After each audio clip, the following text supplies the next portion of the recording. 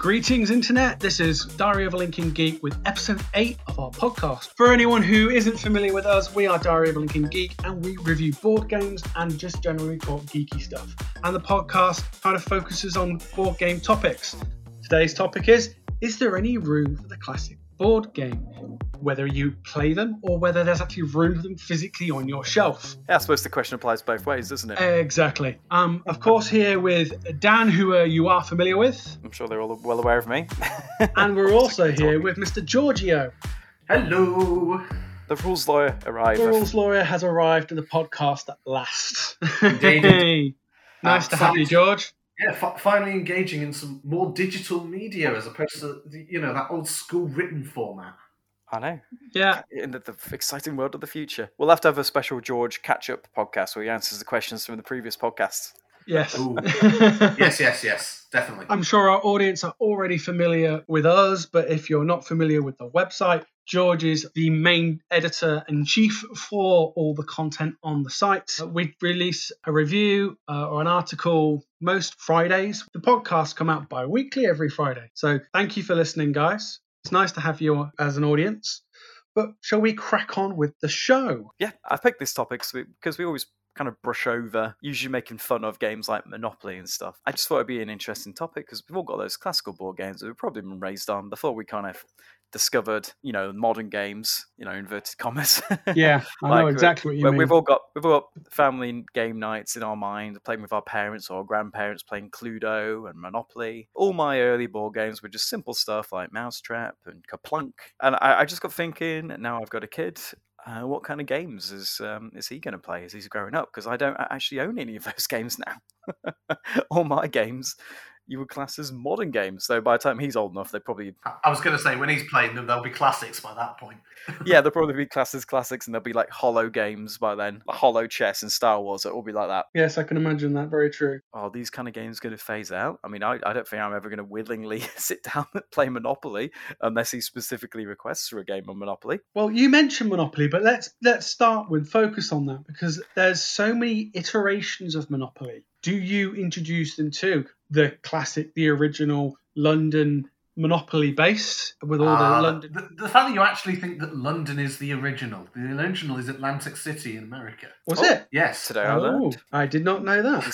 George has done his homework. Yeah, well, I'll say I do have a special hatred for Monopoly, sort of in the same way as Gregor has with Ticket to Ride, with the just money-grabbing addition plugging reskins. Yeah. Monopoly certainly has broken up so many families at Christmas. The disagreements on rules and the fact that no one ever plays it properly anymore. Yeah, no one ever plays it properly, which is one of the reasons it's so bad, because they introduce loads of home rules that they think makes it easier, which just adds to the game length, like putting money on free parking. Optional auctions is the classic mistake that everyone makes. Yep. It is not optional. It is It is required. It should have it. Yeah. It speeds the game If up. you don't want the property, it goes up for auction. But how often do you not want the property you land on? It's more often how can you not that you can't afford it. I feel like I'm defending Monopoly here, which is something I thought I'd never do. But it's true, though. How many people actually out there play Monopoly correctly? Probably not many. Go on the website or go on our social media and tell us whether you play it properly or not. We want to know. And also we want to know your house rules. Well, there's kind of the house rules that have just become legend for everyone, really, haven't they? Like the free parking rule, the optional auctions, and they all just kind of make the game 1,000 times longer. But despite that, it's still an awful game, and it does tear families apart. It's a game of its time, I think. And I think this is the whole point. It became a classic because it worked when it worked. Since then, games have evolved. Yeah. We don't drive around in Ford Model Ts anymore. There's a point where sometimes games need to know that their time has passed and accept defeat willingly. Yeah, and bow out gracefully, yes. But for other classic ones, let's revisit some of what else we consider classic board games. You mentioned about games we'll play with our kids. Yeah. I don't have that many classic board games, what I would consider classic board games anymore. Of course, I've got Battleships, which is a classic. Yep. And there is an element of strategy with Battleships, and it's easy to teach. I would play that one with my kids because it's such a simple game, along with Mastermind. Mastermind, oh god, yeah. Yes, I loved Mastermind. It's such a simple concept. of guessing the color coordination and using the black and white pins. It can give you hints to what the combination is.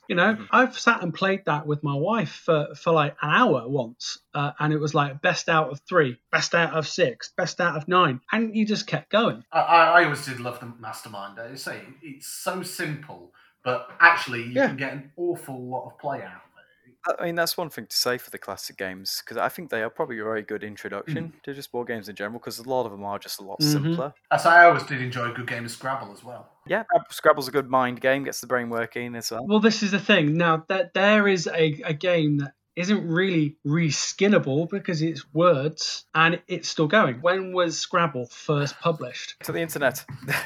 Who has the best search food? It's nuts to think. Yeah, they can't really change Scrabble. It's because it's just a word game, isn't it? I mean, I haven't seen a Walking Dead Scrabble yet. Well, I have seen a Walking Dead Monopoly, which is a very thin premise, I must admit. On basic search foo, apparently Scrabble is from the 1930s. And we have obviously the original. You've got digital versions. You've got other versions of Scrabble-esque games. It's inspired a lot. You've got apps for on your phone now. You've got the game versions on your PC. Yeah. My mum and dad will still, play Scrabble at home, and they'll tell me all about, some of the scores they've got. It's crazy. And I think it's a key thing for this whole topic really is our parents' generation. I mean, it's like when I go visit his grandparents, and if he's old enough to play a game, I'm not going to crack out Terraforming Mars. When I visit my parents, we crack out Yahtzee. Yep, Yahtzee. Pass the Pigs. Love Pass the Pigs. So many holidays. Pass the Pigs is a great game. Making Bacon. I think the key is some of these games are just timeless, really, aren't they?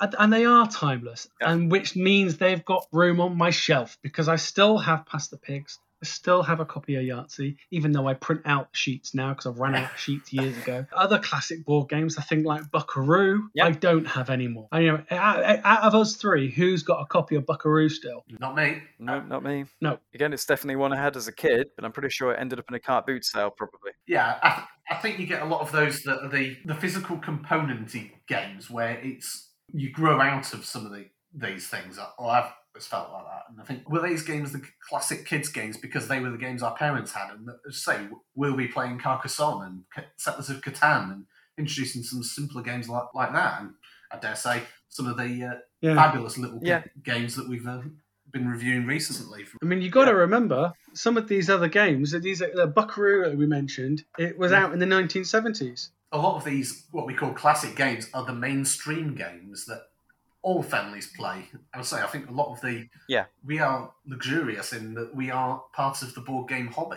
And I would say, do we think that how many of these games that are currently what I would call hobby games, do we think are going to hit mainstream and become new classics? That's true. I mean, not a lot of them are universally appealing, really, to everyone. No, exactly. Not everyone's got time. I mean, not everyone's got time for a 2.5 hour session of Battlestar Galactica or something. But it's not the type of game that we're talking about. That's quick and easy. That becomes the classic because it's a family game. Well, there are modern games like that are just you can pick up and play in half an hour, aren't they? Yeah. It's just I mean, I'm just thinking about as my son gets older, he's probably going to accidentally stumble into some of the more modern games anyway. Probably because of his dad, I wonder. Yeah, because that's all I've got in the house. Yeah. As soon as he's old enough to break into my games room, he's going to see a huge that could be horror. I know. I'm going to horror. You're going to have to lock the door. Lock away. Yeah. I just imagine him mixing all the boxes between them. It gives me all the pieces mixed up in all the boxes. Oh, heart palpitations right there. It gives me night terrors. Because I saw a TikTok just the other day of a flatmate who had a house party. His housemate went away who collects Lego and board games. And they'd got into the Lego and board games room, and it was a tsunami of parts and board games everywhere, all mixed up. I was having palpitations just watching it. It's my worst nightmare. Yeah. I mean, I might have to move stuff higher up the shelves that he can't reach. I mean, I'm kind of looking forward to playing games with him when he's a bit older, like Munchkin. I reckon that's quite accessible sort of thing, even though it's a game I kind of mock quite a lot now. Yeah. I appreciate for what it is. It's a simple, fun game, and it might just be a nice, fun way of spending time with the family. And I think that's what that's the kind of thing we're focusing on here. Any room for a classic board game that you'll want to play with your family, and that's kind of key. Yeah, I mean, it's surprisingly more pro-classic game than I thought, but thinking about it, these games are timeless for a reason. Our parents' generation, they're the main games we're going to play with them, really. I would say I've been slowly chipping away at the parents. I'm getting them onto modern board games so slowly, but we're getting there. King Domino seems to have been the breaking point. We seem to have got them with that one. I managed to have a successful game of Pandemic one time, but that's as far as I can go, I think. Not long ago, I managed to get my mum to play Fun Employment. They like that. I haven't introduced them to anything, modern that we reviewed on the site. I must admit now, we've been sent quite a few games from suppliers and designers. Some of the ones I've had may become a classic. Ooh, what are you thinking then? I know the review's not on the website yet. It'll be already out by the time this is probably online. So I can mention it. Is Evil Core. Both me and my wife love it so much. I can see it becoming a household family favourite. And I'd hate to say I could actually see it becoming our classic. Whether it's a classic for everyone else is another question. I mean, I kind of agree. I think what defines a classic is what we pass on to the next generation, isn't it? Yeah. Exactly. So, Chris, I mean, I'm sure you'll be singing the praises of Evil Core as they're growing up, and they'll probably come to know that as a classic. And Ascension, I would say, classic deck building game. Ascension is a classic in our household. What would yours be then, Dan? What, that I pass on? Yeah, if you could only pass on one game down, what would it be? It's probably the game I'm not allowed to mention anymore. I think I've already broke that rule once in this podcast. Okay, so you're going to be handing over Battlestar. The holy copy. I will hand over Ascension. In a glass case. Yeah. In a glass case. Yeah. George, what would yours be? I think we all know that what my favourite, and I will be getting him to, or whatever it will be when I do 3D print my own human, is probably going to have to be Eclipse. But in terms of actual game, I struggle to move past Carcassonne. I think it's just so simple but has so much depth to it.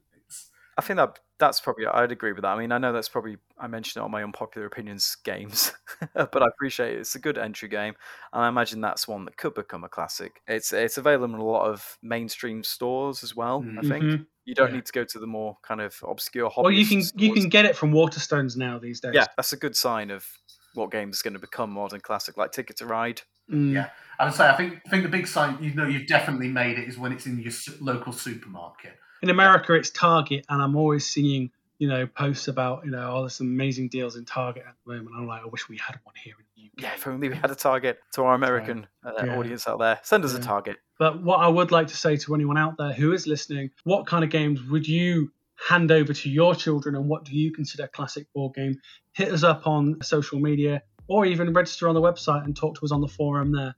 And we have a Discord, so if you have any questions you want to ask us or want us to talk about in this podcast, check us out. I think it's just called Diary of a Lincoln Geek. You can also come and play games with us on Discord as well. We've actually had followers join and come in and play games, which is great. The more the merrier. The more the merrier, because while some of us can't always play games, there's people out there on the internet that are someone else is always free when you want to play something. Take care, everyone, and stay safe and get your geek on. Keep gaming, yo. And goodbye from me. Bye.